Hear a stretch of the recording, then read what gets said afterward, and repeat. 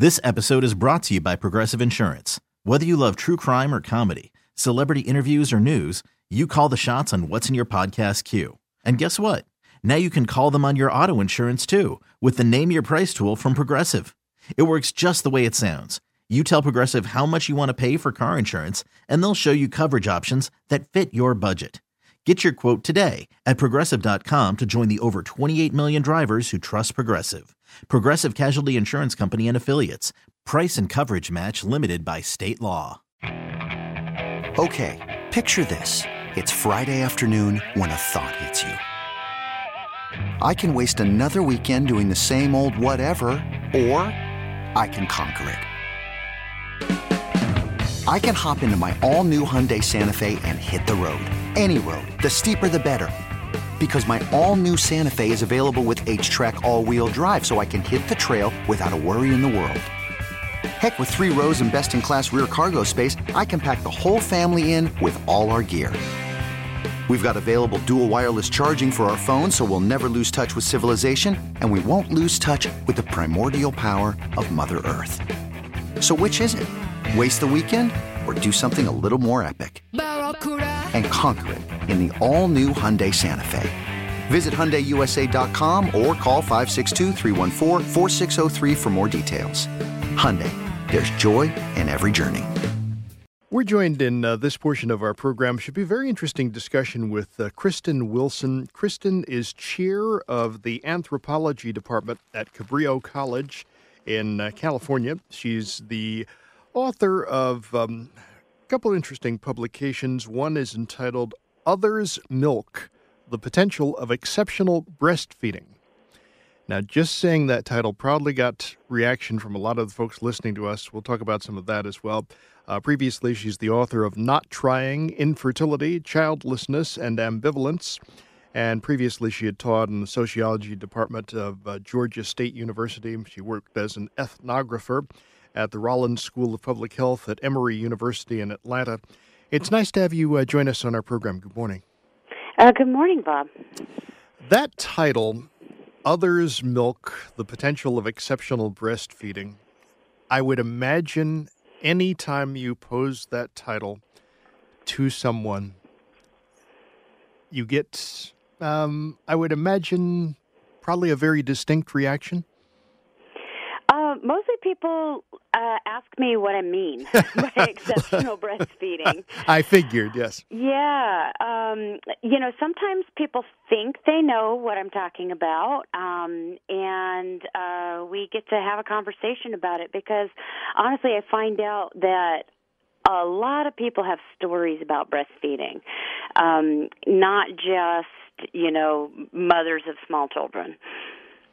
It seems like everybody has a story about it. Yeah, it really does.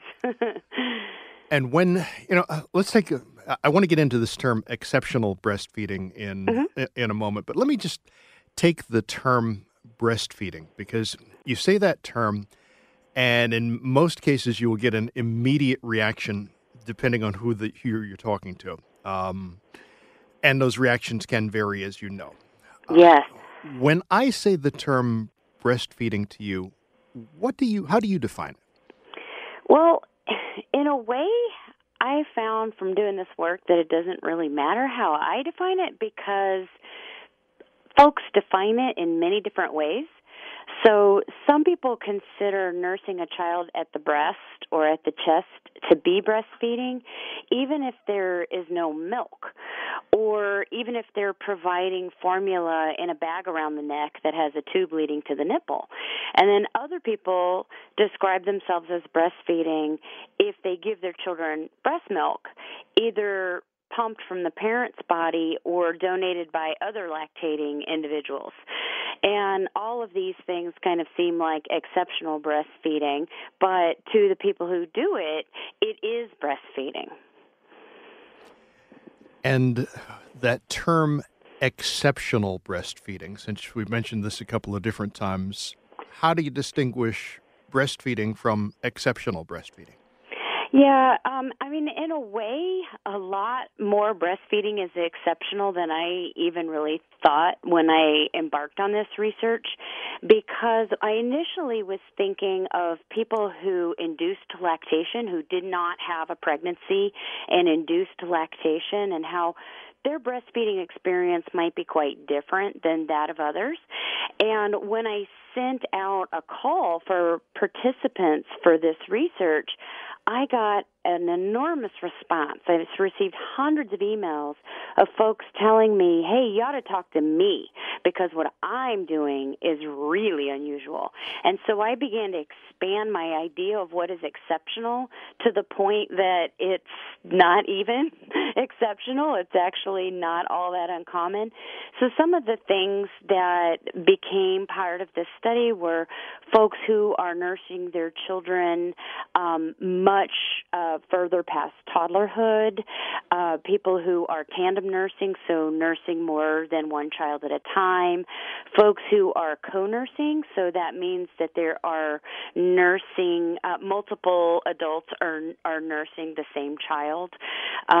People are sharing the nursing duties, maybe with a friend, perhaps with the partner in their household. There are a lot of other ways of doing it.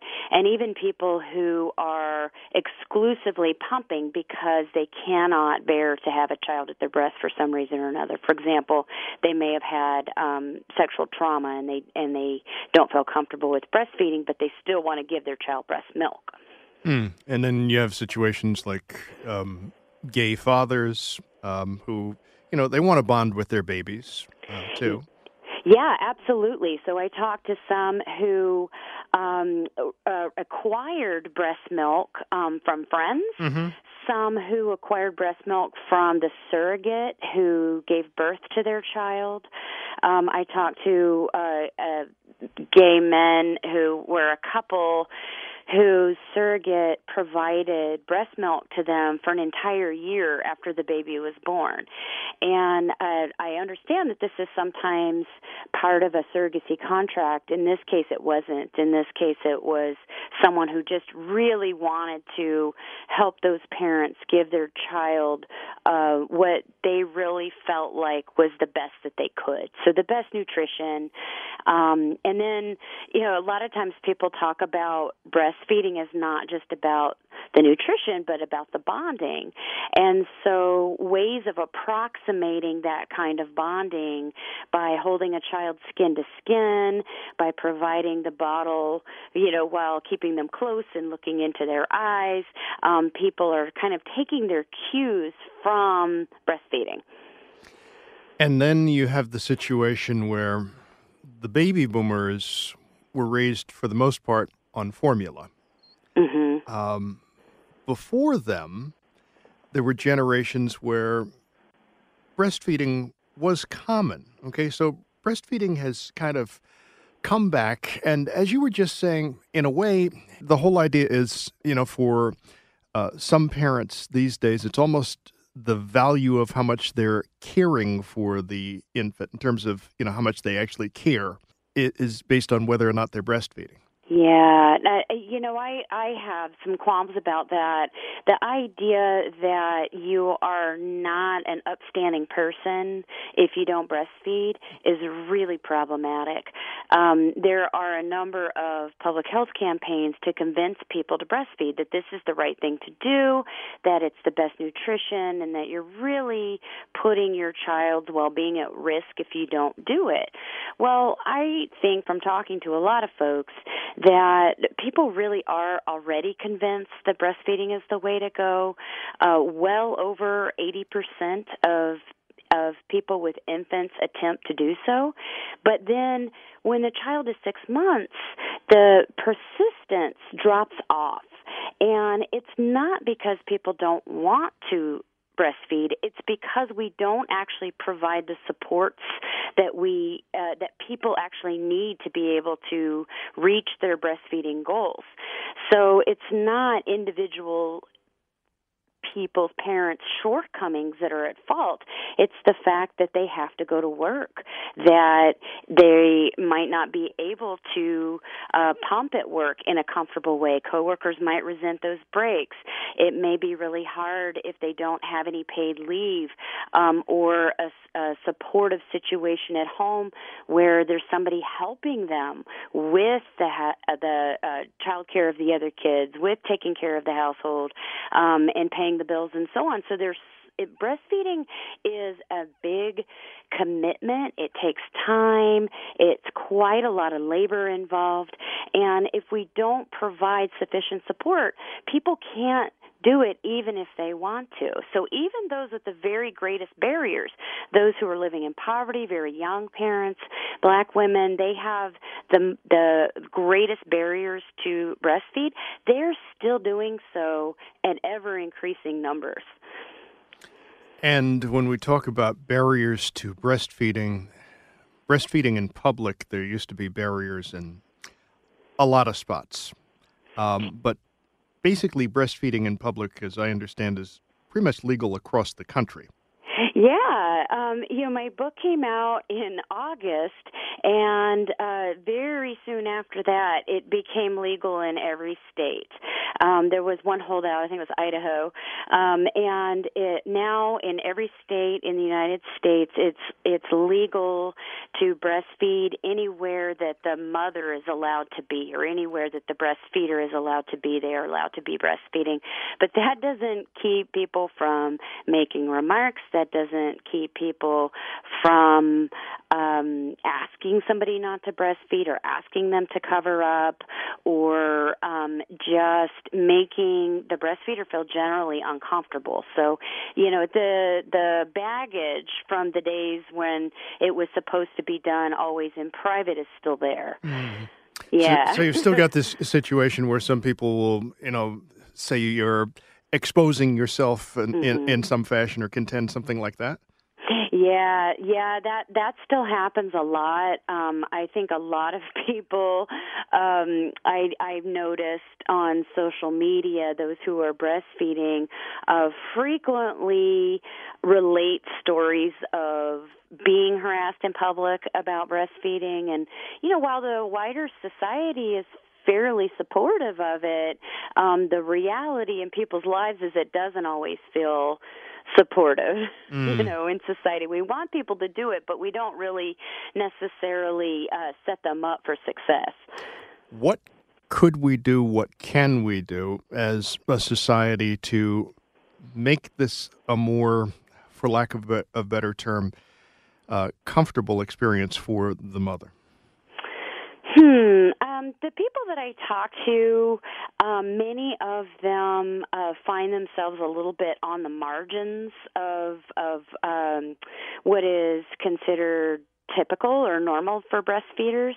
And so for them, they have an even more difficult time in feeling comfortable breastfeeding. So, for example, when I'm talking about people who are breastfeeding a child who's 5 or 6, it's a lot harder for them to feel accommodated than just the general breastfeeding population.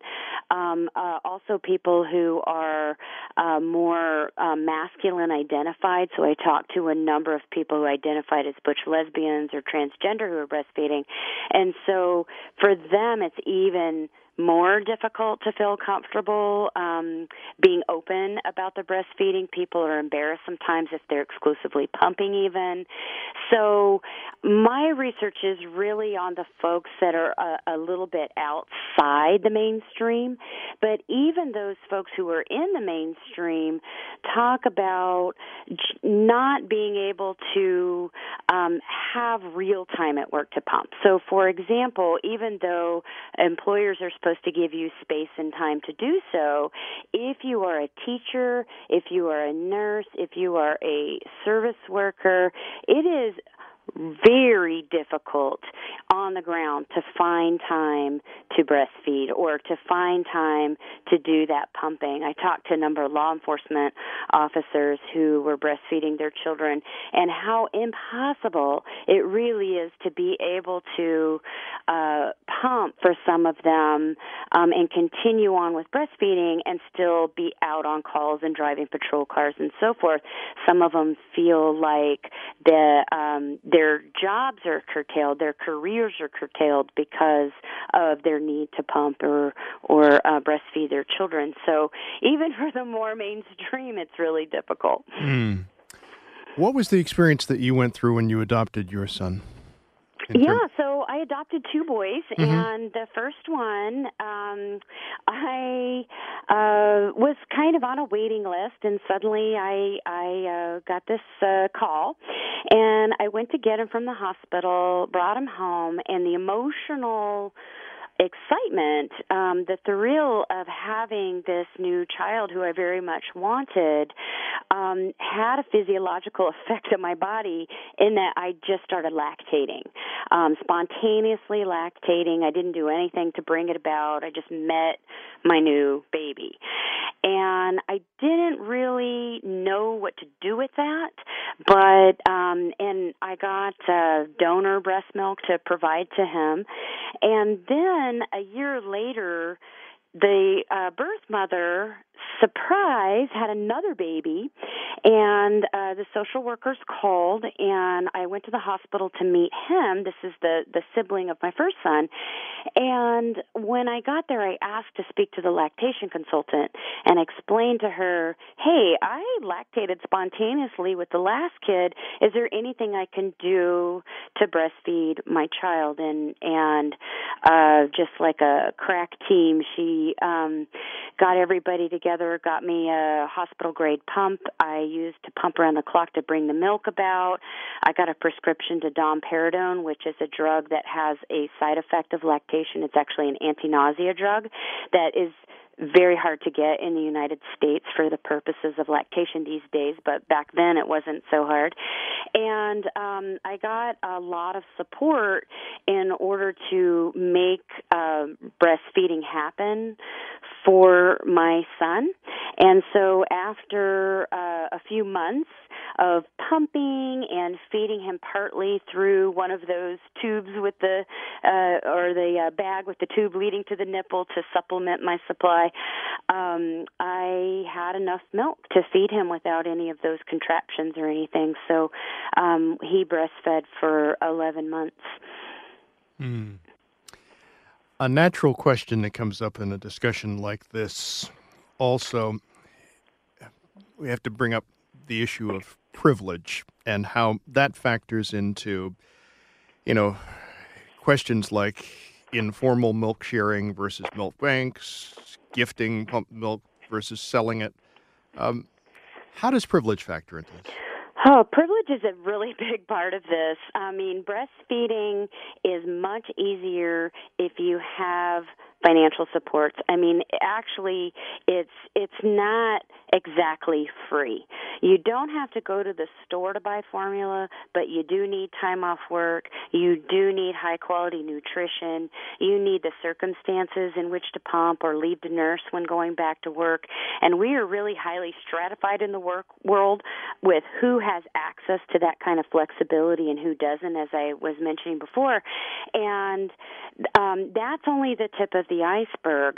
When it comes to milk sharing, if you if you have friends who are also breastfeeding and they have freezers full of milk, they have extra freezers full of milk, you can network with them and get milk if you don't have enough.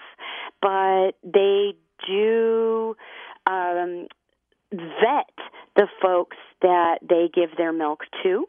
And so this is also coming from research that other ethnographers have done, where they have found that people who are seeking milk, and I found this as well, people who are seeking milk have to have a really good story. They need to prove that they've worked hard to get that milk, and that's also potentially going to be socially stratified.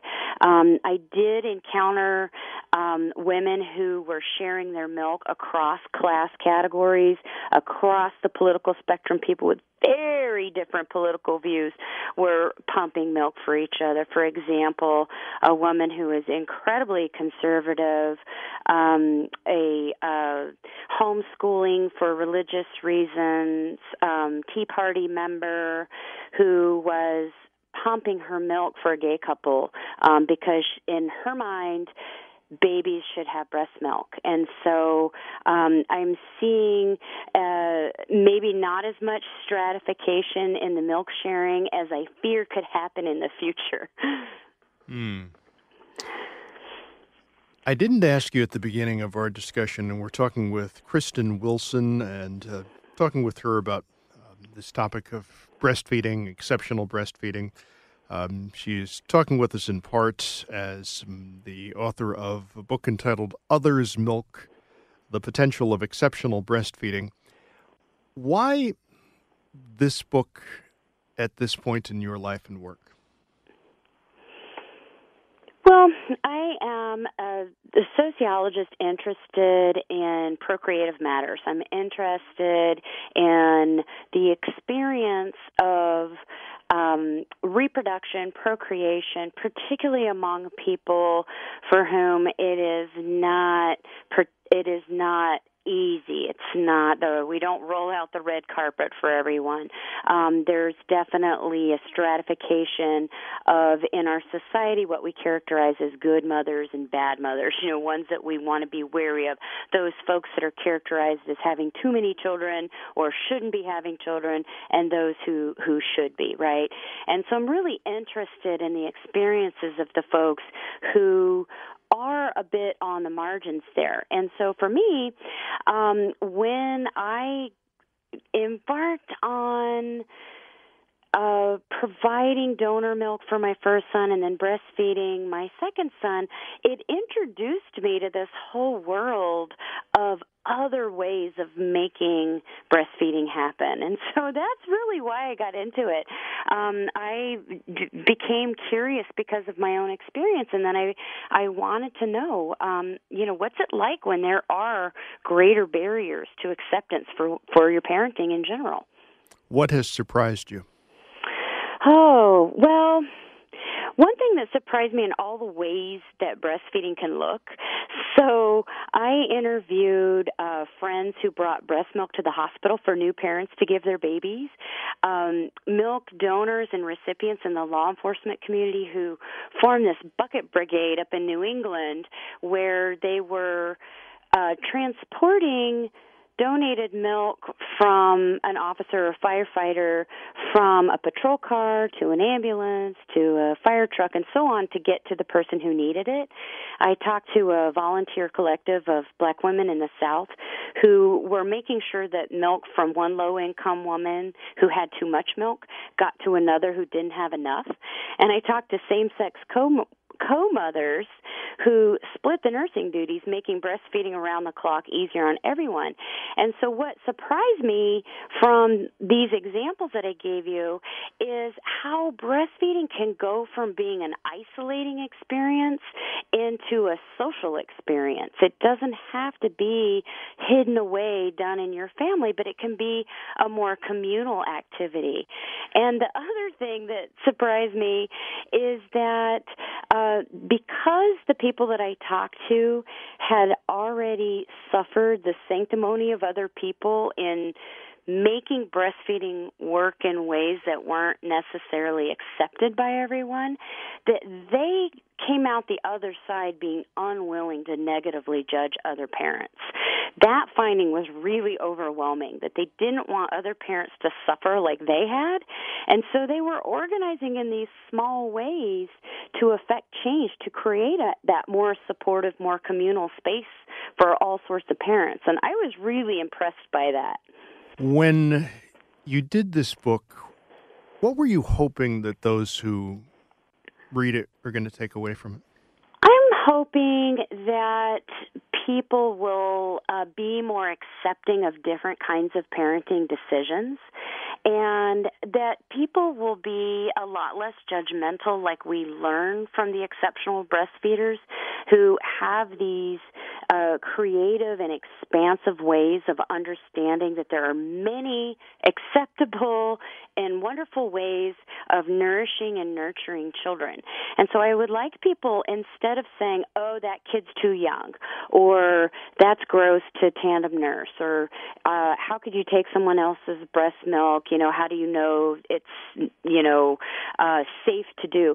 Instead, I wish that people's first thought was, how can I support these parents? They're trying their best. Let's believe them and trust them and see how we can support them instead of tearing them down. And when we look at, some of the products that have come along, and you've kind of alluded to this a little bit, you have the various pumps, the supplemental nursing systems, things like nipple shields and the like. It really is changing the whole, for lack of a better term, relationship we have with breastfeeding? Mm-hmm. Yeah, some people are really purists about that, and they feel like anything that gets between the baby and the mother is a problem. Mm-hmm. And the thing is that that's just not the reality for everyone. People become parents in all sorts of different ways. Different children have different capacities in their abilities to breastfeed, and different parents have differences in their capacities to breastfeed. And so these things like nipple shields and pumps and so on help people achieve their goals. It helps them get the best that they need for their baby. So if you need a nipple shield in order to get breastfeeding going, I think it's great that nipple shields exist so that you don't have to give up on breastfeeding. You can actually use that to kind of bridge the gap if you're having difficulties. And, same thing with the pump. I mean, people have such a love-hate relationship with those pumps. They can just be exhausting. You can feel like a cow, a dairy cow being attached to a pump.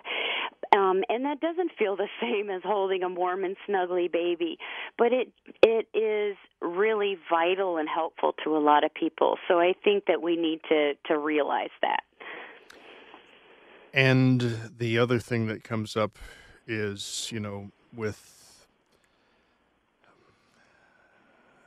an increase in discussion about exceptional breastfeeding,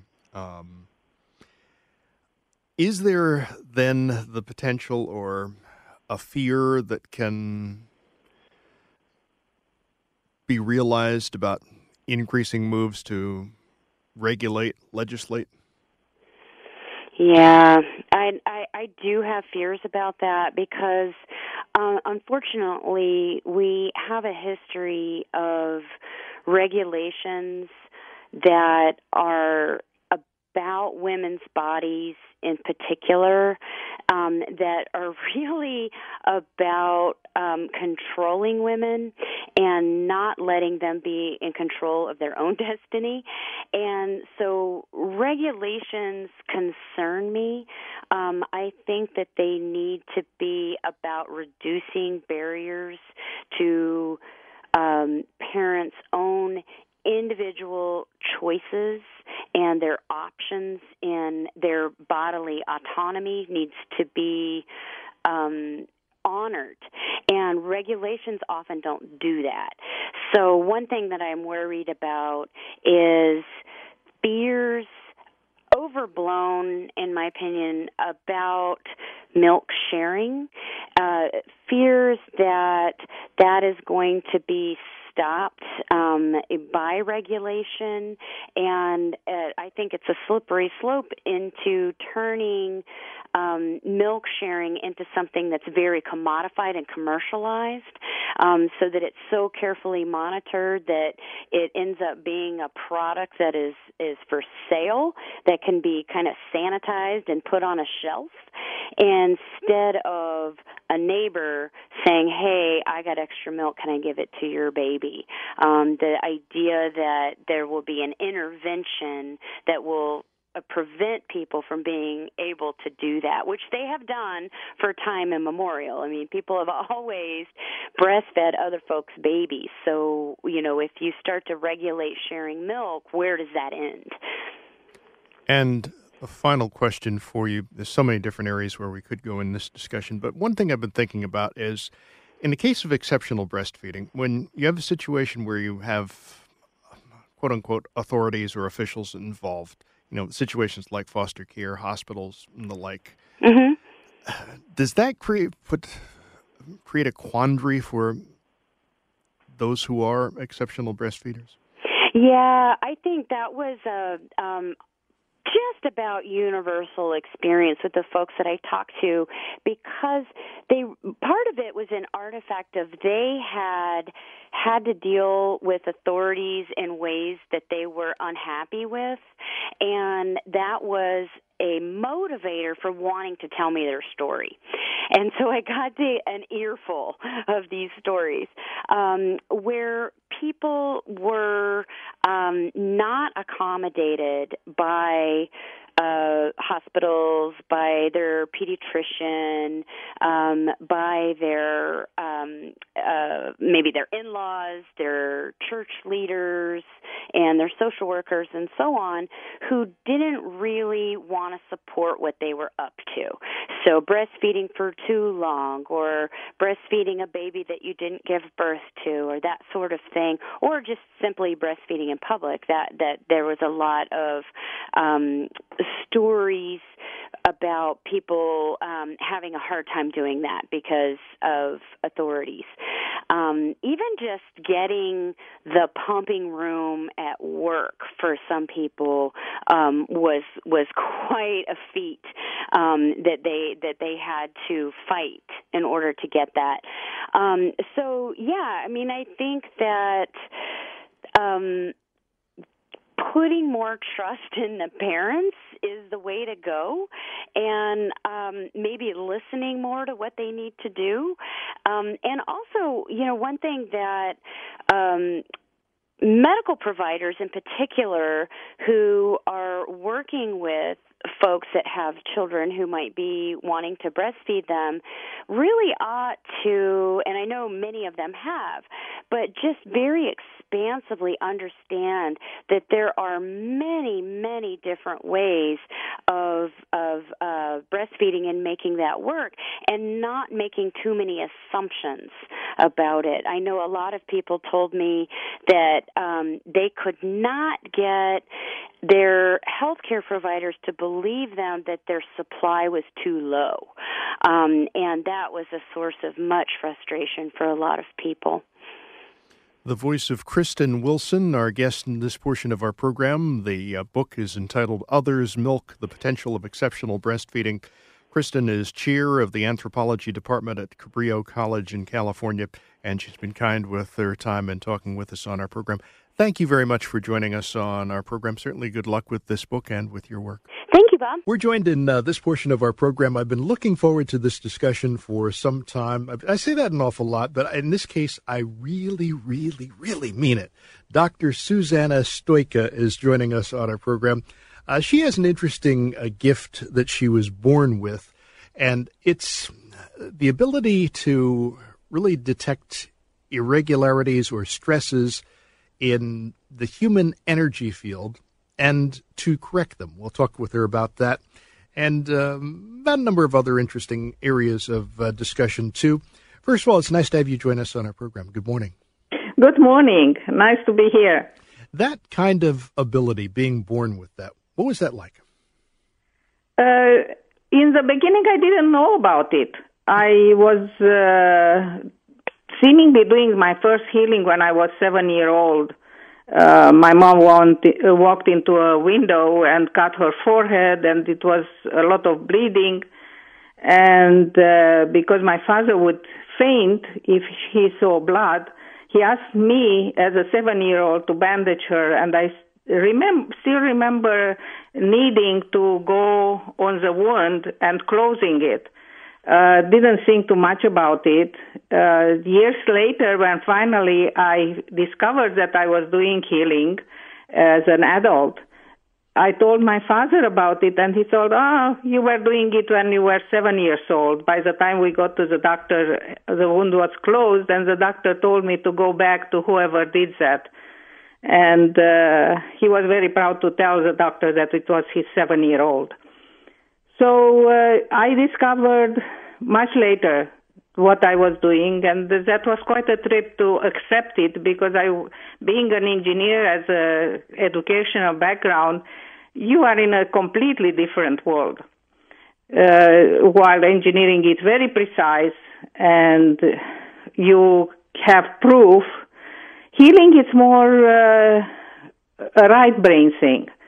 You have to base all your work in your intuition, and you really have to have a good intuition to be able to work with people. So it was quite a trip to accept my gift, but I am very, very, very grateful for it, and for all the stories that I have with people who got better. I am really indeed grateful for it. So you've dealt with people who have had in some cases, some really chronic illnesses. Yes.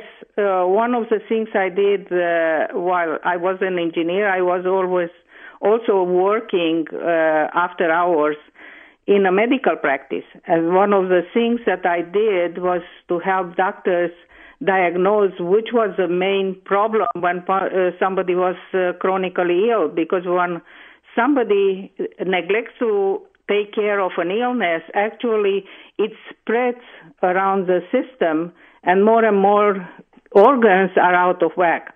So it's very difficult to diagnose medically what is the most important thing. And I can see it because in the energy field, I can perceive kind of a timestamp, and I know what happened first, what happened next, and I can tell doctors what the kind of test to do to get immediately to the main thing. And when you pull the rug from that main thing, the person gets very fast, much better.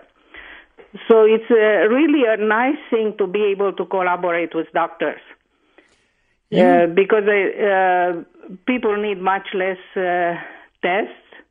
We can get immediately to the cause of the problem. And as you know, when somebody is really sick, finding the cause of the problem is very difficult. So I can help doctors with that, as well as helping balance the energy field. What's interesting is that we are programmed for healing. Our system is programmed to be healthy. And when we are under stress or we suffer a big shock, this energy field kind of gets tight and cannot function properly. But once a healer comes in and relaxes the field and balances it to work as it's supposed to be, our innate healing system takes over. So the healer basically doesn't heal. The healer is an enabler for the energy system to be able to work again properly. One of the things in your background and in your life, you've had the experience of suffering a double concussion. Yes, I did. I fell on ice twice in the same day. I fell backwards from a standing position, nothing on my head, on cement. And the second time I checked out. So it was pretty bad. By the time I had the second injury, I couldn't remember words in any of the languages I speak, and I speak very well 3 and a few more, not so well. And it took me years to recover. And I was lucky because by that time I knew a lot about brain injuries, because I had a special knack of working with brain injuries, which is very interesting. So in the end, I found myself the way to health by choosing the right professionals, by doing what I knew from my experience, I recommended to others to do. So it was quite a battle. It certainly sounds like it. We're talking with Dr. Susanna Stojka on our program. Dr. Stojka is sharing information with us. Interesting discussion. We talked about this idea of you having suffered this double concussion. The impact that had on your everyday life you just touched upon in our discussion. What was it that really helped you, that you looked to be able to use to help others? Because one of the things that came out of that whole situation, as I understand it, was your book. Actually, several books. One of the books is Heal Your Brain, Reclaim Your Life, in which I put down all my tools that I used to recover both from the brain injury and the other injuries that I suffered at the same time, because you can imagine falling backwards on cement. I had basically my whole system injured. One of the things that happen with people is that when they have a brain injury, they are not able to judge what things are really helpful for them and what not. And they are sent from one practitioner to the other, and most of them are not useful.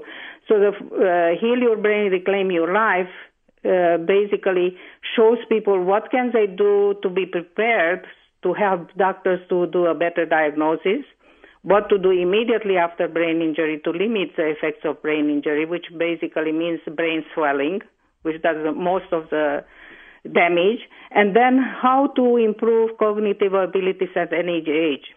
And one of the things that I used to recover my cognitive abilities was cooking, which is very interesting. I wouldn't have expected it, but my family wanted me to cook again because I liked my cooking, that it was much healthier than going out to restaurants. So slowly, I started cooking. And I found that cooking, because I had to go and buy stuff, which made me having to recognize the different things I needed to buy, then I had to cook them and find a way to cook without having a problem when somebody interrupted me. And then having the healthy food, which is very important for brain recovery. All of these together really helped me in my recovery process. So having this extremely good experience, I decided to write a series of therapeutic cookbooks, which are increasingly more difficult and are written in a way that people with brain injury can really use them. And these books are very well received. People really like them. I had feedback from therapy places, brain therapy places. Oh, finally, we needed such a book. So, in fact, I have 6 books for brain injury. Wow. It's very impressive. Dr. Susanna Stojka is talking with us on our program. One of the thoughts that I had in having this discussion today is also to talk about this test that is available to detect concussion in a way that's said to be better than standard imaging. How does that work? Oh, the blood test. Yes. Oh, that's a very interesting thing. They found that there are certain proteins that are changed when you have a brain injury. And they tested all enzymes, and they tested all sorts of enzymes. It's similar with the test for heart attack. So they were looking and they based the test on the knowledge of the heart attack test. And they found that certain enzymes are changed, are much higher, even if a person has a different injury. The brain injury, in the case of brain injury, is much higher. And they are they want to use this test to basically sort out the people who really had a brain injury and people who really didn't have a concussion. They fell, but they didn't have a concussion. And they are having pretty good results. The correlation with MRIs and CT scans is pretty impressive. That is very interesting. And, I mean, is this something that's unique to this country, or is this something that's being used in other parts of the world? Oh, it's used in other parts of the world, too. The people are very excited about it, and they are working on a reliable blood test. You know, you think of the impact that this could have on something like traumatic brain injury, which we've touched upon on this show before. I mean, this could be huge. This could be huge because they could test immediately people. What happens when you have a brain injury? Some of them go undetected. And they can go undetected for years. And people don't know about it, they are impaired. They find ways around their brain injury. But if these people are under stress for a long time, or they have a shock in their lives, these brain injuries can pop up. And I have seen as a healer, I can detect past brain injuries. But mainstream medicine cannot connect a problem which a person has today with a past brain injury. So being able to detect the brain injury right away, even if it doesn't show up on a CT scan or on an MRI, it's a huge thing, because then the person can go and rest, can do the right measures to limit the effect of that injury. It's huge. It's huge. And I wish I could work with those doctors, because I could, using my capability of detecting these silent brain injuries, would be extremely important for the development of this test. Sure, because you also could have, things like testing for heart attacks, I guess even electrolyte levels as well. I can test irregularities in the energy field, and I can relate which part of the field is out of balance, and I can tell doctors test for such and such an organ, and probably a test which shows such and such a thing would give you the right result. For example, years ago I had a doctor friend who called me up and told me, my son is behaving really strangely. Could you please come and see him? And as soon as I started feeling his field, those times I still worked one-on-one. These days I work at a distance. But at that time, I as soon as I started checking him, I felt that he had a brain injury. And he kept falling asleep, which is typical of brain-injured people. The brain tries to shut out the outside world. So I woke him up and I said, did you have a brain injury? And do you have headaches? Because I could see that he had an internal bleeding. And he confirmed, and I told his dad, let's get to the hospital right away. And he said, can't we wait till tomorrow morning? And I said, no, we have to go. He has a very slow brain bleed, but he has to be at the hospital. So we went to the hospital, and his dad asked me, what test should we do? And I said, tell them that he had a slow brain bleed, and it's still happening. They did the MRI test, and they decided, because it was so slow, that this kid had a brain injury, but the bleeding stopped. And they wanted to release him from the hospital. Mm-hmm. The father called me up and asked me, what should he do? Should he take his son home? And I said, no. Leave him there for another 24 hours, because in 24 hours the image would change, and they would see that he has slow bleeding still.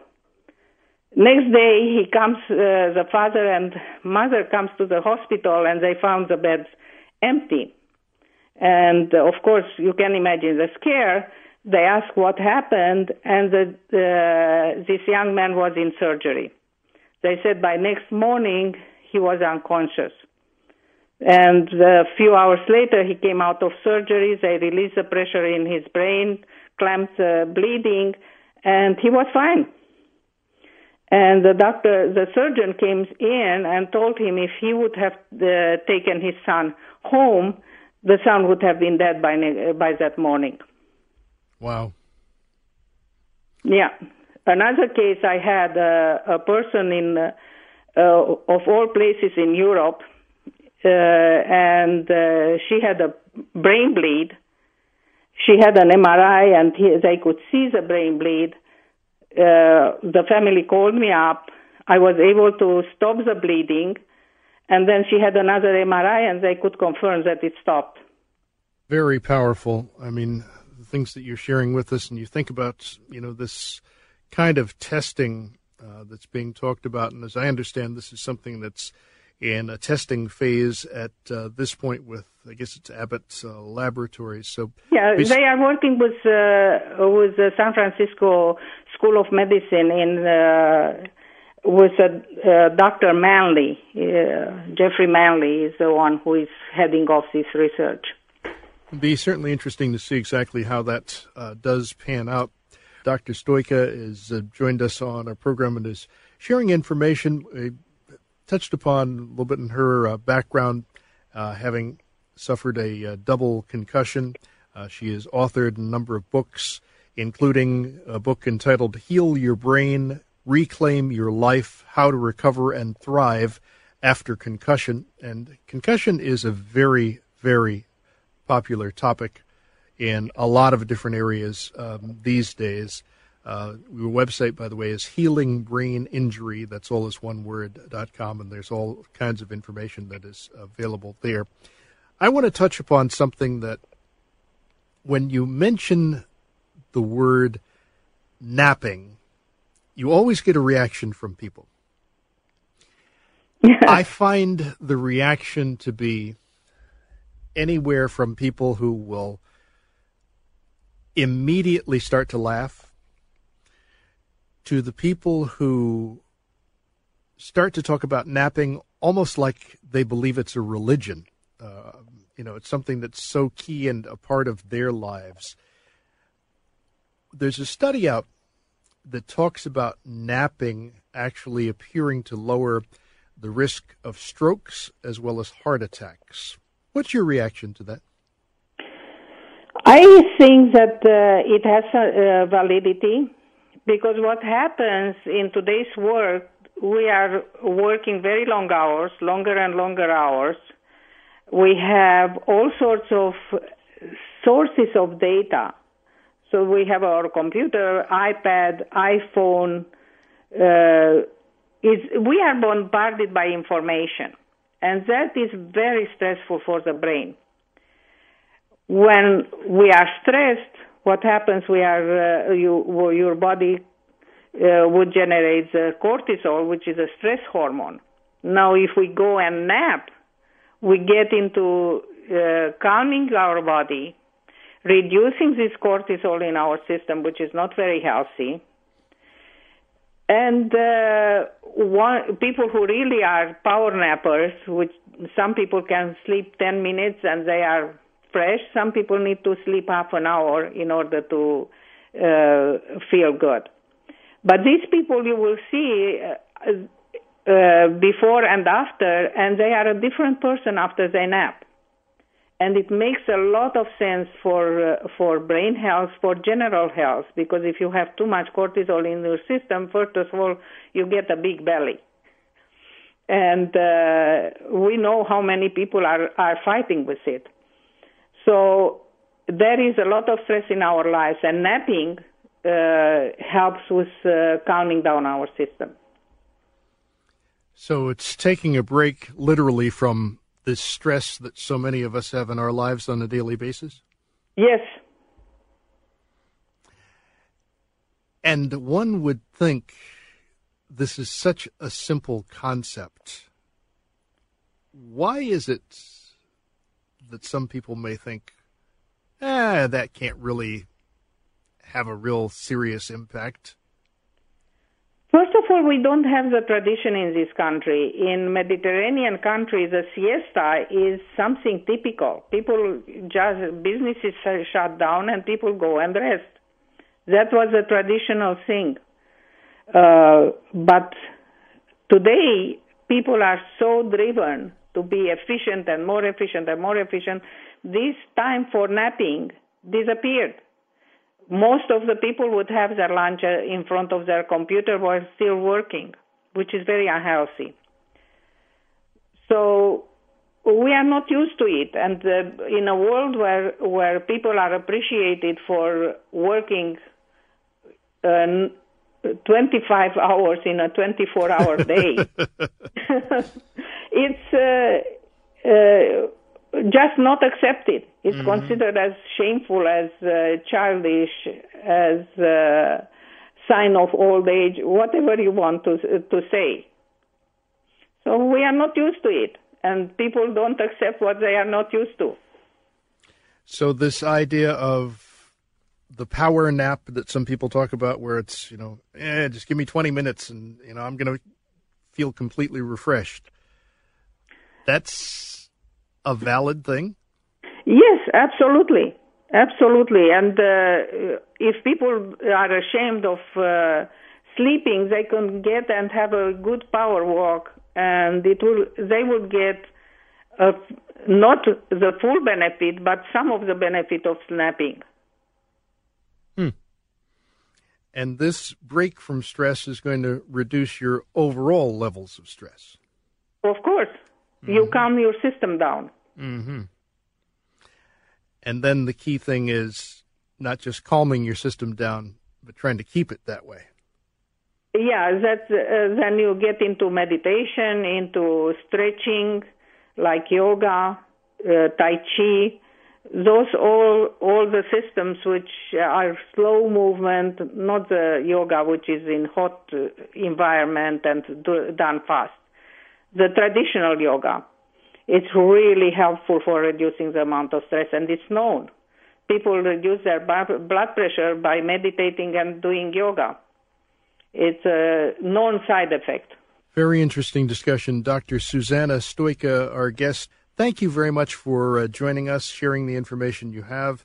As I mentioned, you've authored a number of books, including Heal Your Brain, Reclaim Your Life, How to Recover and Thrive After Concussion. The website that I mentioned earlier for you at Healing Brain Injury, that's all as one word.com. Thank you for joining us and providing this information. Certainly we wish you the best of health. Thank you so much for having me and for giving me the opportunity to share my information, which is a passion of mine. Ann Liguori is going to continue the fun after 7 this morning. Rick Wolf has the Sports Edge program along at 8 o'clock. We will see you bright and early at 6 next Sunday morning. You're on The Fan. This episode is brought to you by Progressive Insurance. Whether you love true crime or comedy, celebrity interviews or news, you call the shots on what's in your podcast queue. And guess what? Now you can call them on your auto insurance too with the Name Your Price tool from Progressive. It works just the way it sounds. You tell Progressive how much you want to pay for car insurance, and they'll show you coverage options that fit your budget. Get your quote today at Progressive.com to join the over 28 million drivers who trust Progressive. Progressive Casualty Insurance Company and Affiliates. Price and coverage match limited by state law.